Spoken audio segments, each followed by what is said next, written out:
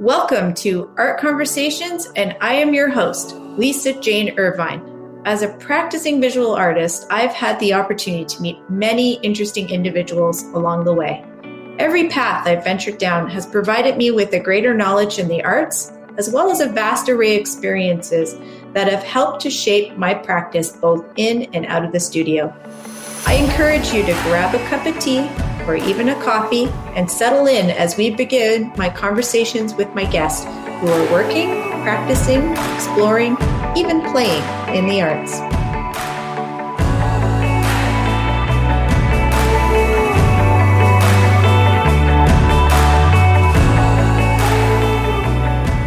Peggy Taylor Reid is a photographer using both a traditional and an alternative lens. Her work encompasses constructed photographs, concepts, and the natural world. She holds a Bachelor of Fine Arts from the University of Ottawa and a Bachelor of Education from the University of Toronto. She is an educator and a longtime member of Gallery 44 Center for Contemporary Photography, and presently is a member and past co-chair of the Red Head Gallery Collective. Peggy's work can be found in both private and public collections, most notably the Art Gallery of Peel. She received the NY Photo Curator Award for her series Repair, the Director's Award for the work Strength from the A. Smith Gallery in Texas, and 2 honorable mentions for the 12th Julia Cameron Awards in Self-Portrait and Digital Manipulation and Collage. Her work has been published in The Hand magazine, Prefix Photo, and she was a featured photographer in Light Journal 05. Recent exhibitions include Resounding Within the Echoes, a group show of gallery artists at Lonsdale Gallery, and online shows The Portrait Tussle Projects, curated by Laura Horn, and Collage, curated by Claire Christie for the B. Aird Gallery in Toronto. Peggy Taylor Reid currently lives and works in Caledon, Ontario, and is represented by the Lonsdale Gallery in Toronto. Please help me welcome Peggy Taylor Reid to the podcast. Good afternoon, or good evening, I should say. Peggy, how are you? Very well. Thank you very much. I'm so glad you're here, and I am looking forward to talking to you about your photographs and the creations that you've created and some of the great shows that you have coming up right now. Yes, thank you very much. It's an honor to be here. I thought we would start with, I'm really interested in, you do these constructed photographs. And for anybody that hasn't seen your work, can you describe some of them and tell us what that process is and what a constructed photo is? For me, a constructed photograph is a layered photograph. There's 2 ways I work with the photograph. One is digitally in the computer with montage and compilation. And then the other way is with collage, if I'm working with the figure. Because I work digitally, my photographs are always manipulated in some form through the computer and the media. Have you always worked in the photographic medium? Have you always been a photographer, or have you worked with other materials? Well, I think I was more of a printmaker in my brain when I came to photography. So I entered photography through that sort of thinking process. But in university, which is so long ago, I hope I can remember, I did a lot of photography, and photography was always my minor, kind of working alongside visual arts, so printmaking, painting, installation, sculpture. So it was pretty much the traditional visual arts course. So I think I came to photography in that mindset, not through the photographic mindset. And then you eventually got into the digital world. So how did that transition come about?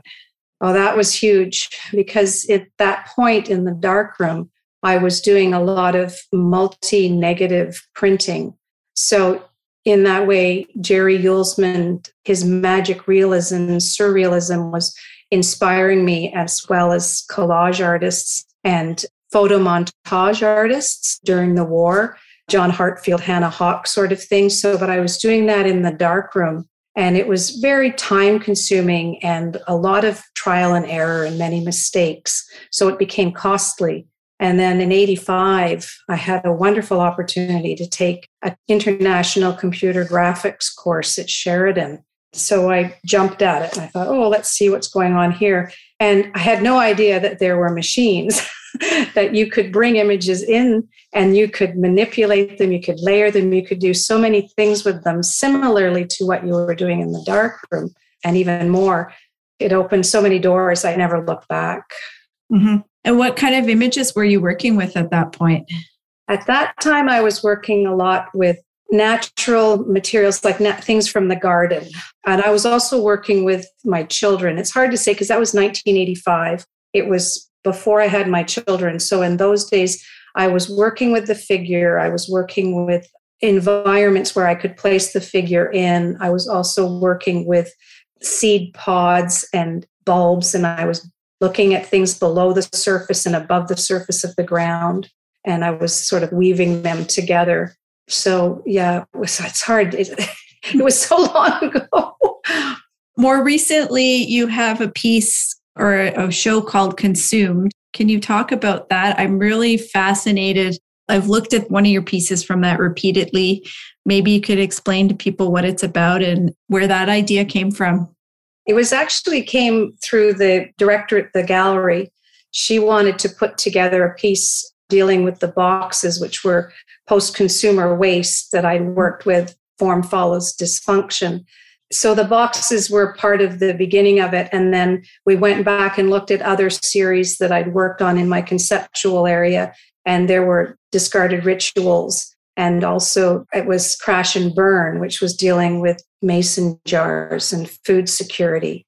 Mm-hmm. And so we pulled these together into the whole notion of Consumed, because all of the work was about post-consumer waste and food security. So it was all about the consumerism and the consumed. Being consumed, actually, is how I conceived it in my head. So being consumed, and then working with the dry ice is being consumed into the jar, and also talks about how we preserve food and we've lost our ability to be able to preserve food and the way we always used to. So we knew what we were eating. We knew what we were bringing into our bodies. Now we give it to someone else to do for us, and we lose a bit of control over what is going into that. I mean, I'm two sides to me, because I have a family member who has worked for many years in food, creating recipes for mass production. Mm-hmm. And a lot of the labeling are just large names for very normal things. So sometimes it's just also a communication thing between reading the label and understanding it. I love how you said that it's being consumed, because you have a video posted on your Instagram, and I'll make sure I link everybody to it, with the dry ice consuming the mason jar. And that was the perfect world. Like, it wasn't happening inside, it was on the outside taking it over. So I think that's a beautiful description that you had for that. This show is on until May 12th, I believe. Is that May 14th? May 14th. So if anybody gets a quick chance by the time the podcast comes out, they should go check it out for sure. You are working towards another show right now. Can you give us a little hint as to what's going on? Because the opening will be very close to this podcast. Yes, I was approached by Fausta Falcoponte to be included in a wonderful group show called View Find Her, around women photographers and those that live in the Mississauga area and are connected to Mississauga in some way. I've lived out in the Peel region for over 40 years. So yeah, I've seen a lot of growth in the art community.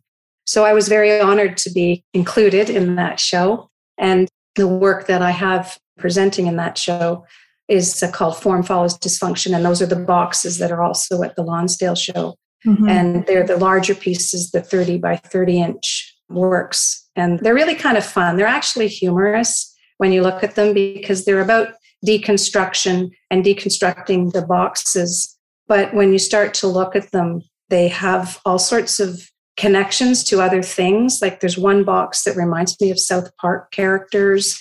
Others, they just start to laugh and you start to make associations with them. So that's the work that's at that show. And is there relevance to the colors of the boxes, or is it just based on the boxes that you've... Based on the box. Yeah, it's interesting how sometimes the outside doesn't always reflect the inside. The inside really reveals a lot more about, well, it's construction, but just about the surfaces. Yeah, the shapes are really interesting. Like, I can see what you mean by looking at them as characters. I imagine if you brought a group of small children and they would see all sorts of magical things in those. So, yeah. In fact, I still have a whole slew of them. I'm going to probably shoot a few more just to continue it as I always do. But one came into my studio this morning, actually, from my partner, and it looks like a horse. It looks like an animal. So that's interesting. So you just gather them from anywhere then? I collect them for years. And then all of a sudden I think, okay, I've got to get them out of my studio. So I better take photographs of them. Oh, that's fantastic. I have like a stack of them right now. And they're getting to the point where, I got to shoot some. Time to get back to that. Well, I get tired working with just the object sometimes. Like it's very, I don't know, I find it confining. And maybe that goes back to being a visual artist before I came into photography. Mm-hmm. And I go back and forth between the conceptual side of my practice to my sort of figurative side, which is more my painterly side. So when I get too consumed with one area, I will maybe hop to the next area or back to the other area just to give myself a break and allow myself to just breathe. That makes sense. Yeah. You mentioned that you're conceptual. Does that come from your training, or have you just something that you fell into? Or I think it's always been there. In university, I read a book called The Poetics of Space by Gaston Bachelard, which got me thinking about spaces. And I was at the time using floor plans. And then I was looking at the floor plan and then the actual object that the plan might have been dealing with. So in one particular image from those days, it was 1984, I guess I did, there was an electrical drawing of a phone, of like how a phone jacks into the wall and stuff. And I put that on top of the actual phone. And that got me thinking about the idea of what we see on the surface and what is actually the diagram, what's below the surface. And so that whole notion of the concept of above and below has always played a part in all the work I've done. So conceptually, I've always been there. Yeah. That's a nice tie-in to your pieces with the boxes, because when you were saying that, you could almost imagine the shape of a box as a floor plan. Yeah. I like that. There's something there. I don't know what it is, but that's what I started thinking. I'm like, wow, there's definitely a correlation here. And that makes more sense as to where your work's going. No, yeah, Gaston Bachelard. And then I started thinking about spaces, the drawers, the corners, and especially the basement. He had a wonderful chapter on the basement and the whole notion of how psychologically spaces are formed in a home. And they create something that you take with you throughout your life. Oh, I might have to read this book. This sounds interesting. I'm probably simplifying a lot of things. Yeah, but it sounds fascinating to think about. Where do you get your inspiration from when you're starting to create in your studio? Do you have projects laid out, or do you just go in and see what grabs your attention? You mentioned having different types of... I have so many things on the go because I work in so many different ways. Usually I come into the studio and I have something started. There's always something there, and then it moves into something else. And often it's an image or something I've started. Like I said, for instance, I was working in wet cyanotypes for the last 2 years, and I've been making a lot of books with them. So I have a lot of books on the go at the moment. But I also have my shooting studio at the back. And so while I was making a book, I was doing time-lapse photography in the back studio, because there's nothing more boring than to watch a camera take a shot every 3 minutes for 24 hours. So I just sort of let that run off in the background. And then I'll sit at the computer for the next 2 days with the 350 images that have to be correlated. And then I'll do that for 3 or 4 days. And then I'll say, okay, now I just got to go. I just want to play with my images, and I want to float through space, and I want to layer. And then I'll go back to the figure work, and I'll just play with the layers back and forth and paint with my little images. Because I always saw that side of my practice as being more painterly, as I can push and pull the images in and out of one another. And so I have those all going at the same time. That sounds wonderful and fun and creative. You must spend a lot of time working digitally then, like on the computer. Is that a big part of your practice, since you are huge? Yeah, it's a huge part of my practice. I would say probably about 75 to 80% of my practice is at the computer. And that must be such a contrast from traditional photography where you're in a dark room. And I think it's very similar. I mean, when I was in the darkroom at the beginning of my practice, I was in there for hours and hours on end in the dark.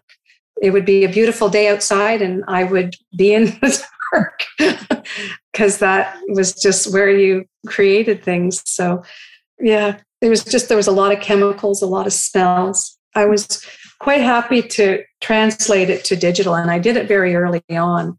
So it was long before there really were the tools that there are today.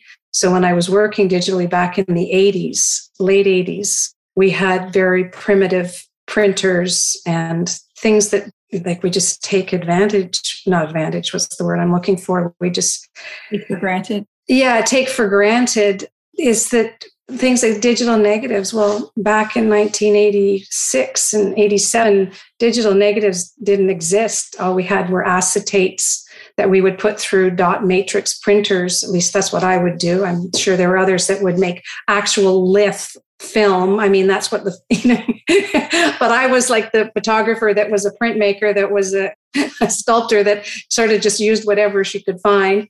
And so I would create it with the dot matrix just because I didn't want to buy litho film and I didn't want to make the negative with the litho. I mean, it was very expensive and you had to have different developer for the litho. And so I just used the dot matrix and then I would tape them all together if I wanted to make a large negative or a large image that I would use as my negative. And I would put that down on the paper and then I would expose it to sunlight. In those days, I was doing non-silver work. So I wasn't even working with a larger anymore because I couldn't afford to go that big. I mean, I wanted to go 8 feet tall by 4 foot wide images. And so I would just drag them out the front door and back into the... Those were early days and there was very physical for me in that way. And it was exciting.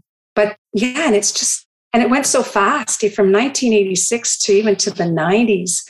I mean, I was on the internet in 1986 and we had such limited, and HTML was all you had for the internet. Like you didn't have a user face or anything like that you could. This would not be possible. No, it was not, just things that you could think of. I mean, people were connecting via the internet and that was just amazing. I mean, there were little groups that you could speak with and do things, but you could see how it could blossom at that time. And of course it did. And it went so fast. And then it was just ridiculous because then you couldn't keep up with the equipment because the equipment would change within minutes. You'd buy something and then 3 minutes later it would be obsolete. And then the next generation, it wouldn't work with it. So there were a few years where it was a little bit ridiculous, actually, in the speed that it went. And then it seems to have settled down. I think now it's settled down quite a bit. You can sort of buy a piece of equipment and it can last for 5 or 6 years. In my case, I had one printer for 10 years, but I had to buy a very large printer. In fact, I was teaching at the time and I bought it for this classroom and it was such a good printer. I thought, well, I'll get one for myself. Yeah, I'm curious. You mentioned your equipment. I wasn't even thinking about that initially, but what are your tools of the trade as a photographer, like the things that you can't be without that are important for your practice? My camera. I can't be without my camera. You carry it everywhere? I carry it everywhere. And because it's my phone now, it's amazing.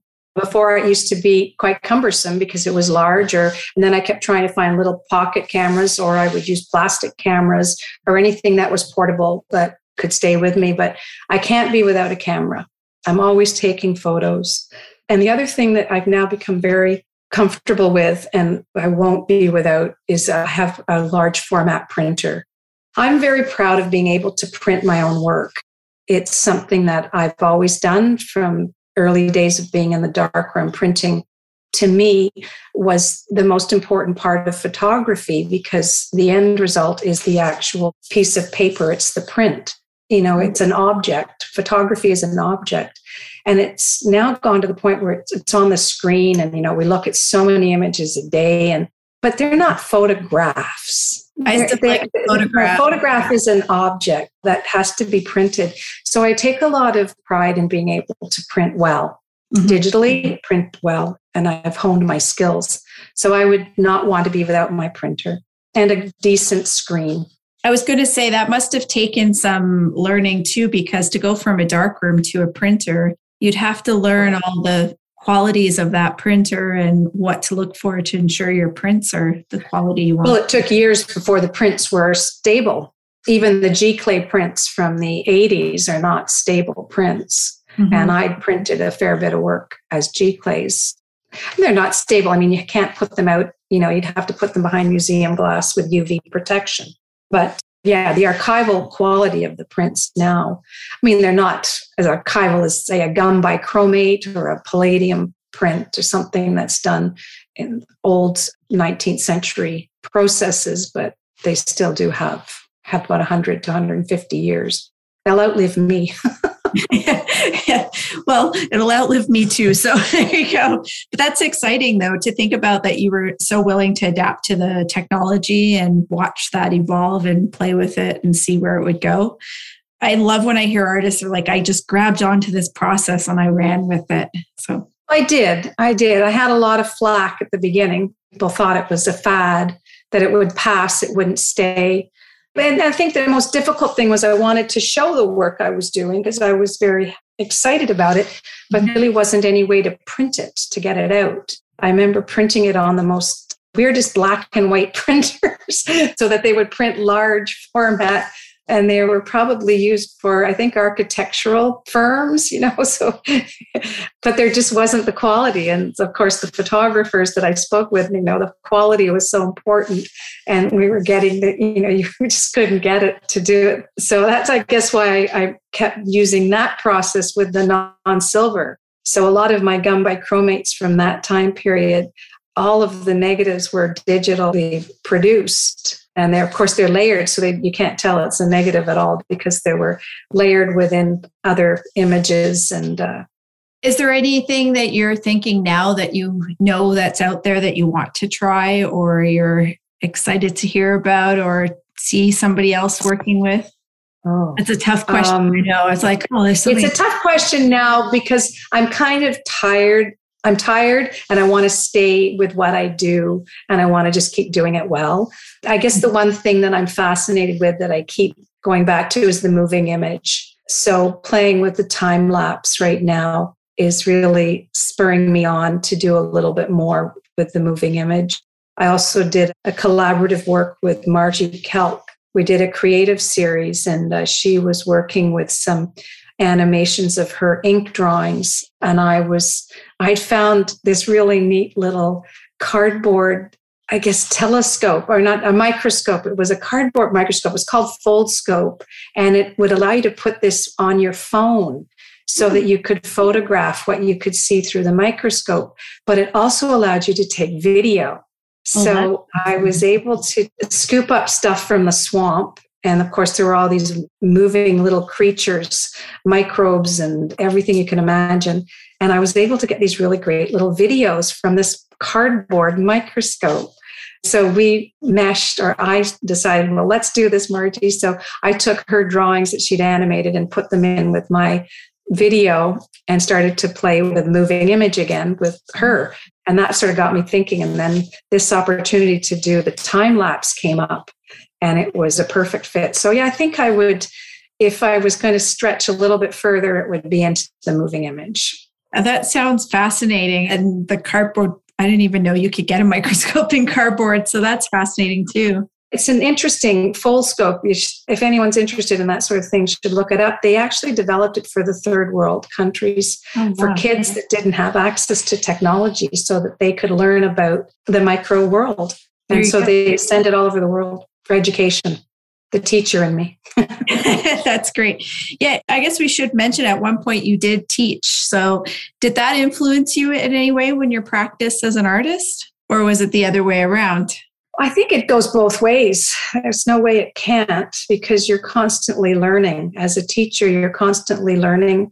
You have to keep refreshing yourself too with things. And yeah, I think it taught me a lot. And it gave me a lot of growth in my studio. And at the same time, you're so tired, you don't have the time that you wish you could have with the ideas that come. So there would be starts and stops and those long spaces and pauses between your studio time and your teaching time. So it would be like, you'd get a thought process going in the studio and then it would have to stop. And then you'd have to pick it up again, that thread 3, 4, 5 months later and see if you could still string it along. Those were the challenges for me. I can relate to that. Yeah, especially. I have to say, now that I'm retired, it's been amazing. I can just work nonstop and everything just is flowing. It's flowing again. It's great. Sounds wonderful. I can't wait. Just to play every day in the studio sounds wonderful. But at the same time, too, though, I have to say, there were things I learned as a teacher having to teach students about medieval art that I didn't know anything about, that have given me life loves. Like lifetime appreciation. And I would never have had that. So I think it goes both ways for sure. Yeah, it's true. You do get a lot from suddenly a student asks you a question and you go down the rabbit hole and you're like, oh, I'm learning about something I didn't know I needed. But hey, it's great. And that's the great part about it.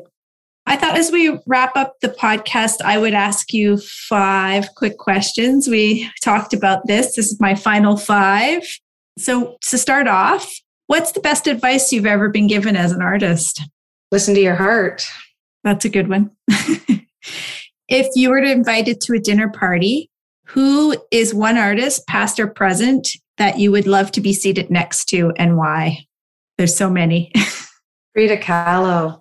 I would love to sit by her at dinner. Why would she be your dinner companion? I just love her use of symbolism, and I would love to just chat about symbolism. That sounds great.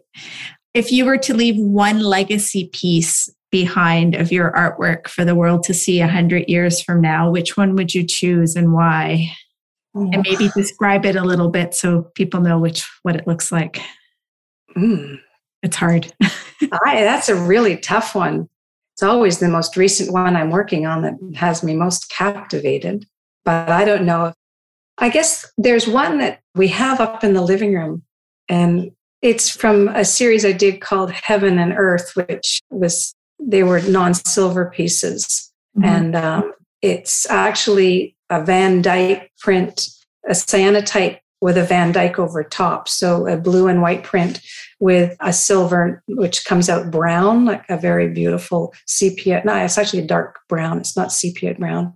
And when the two go together, they sort of create different colors when they're on top of one another.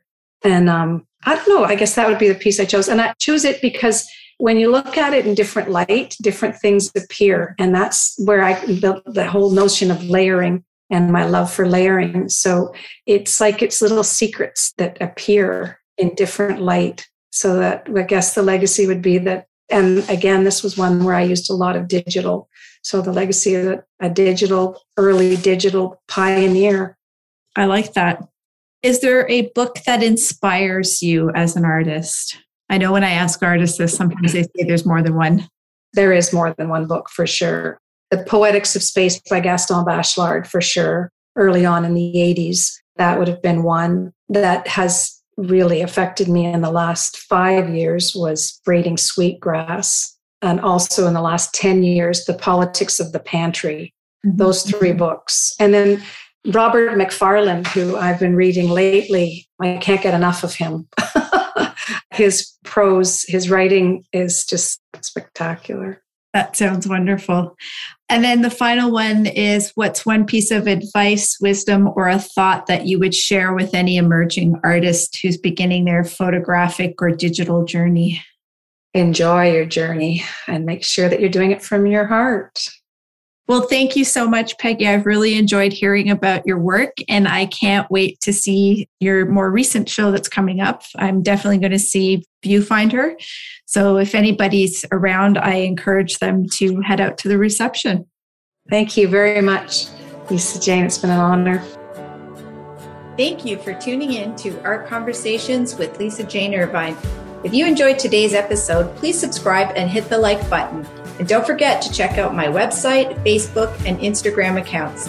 Thank you for listening. See you next time.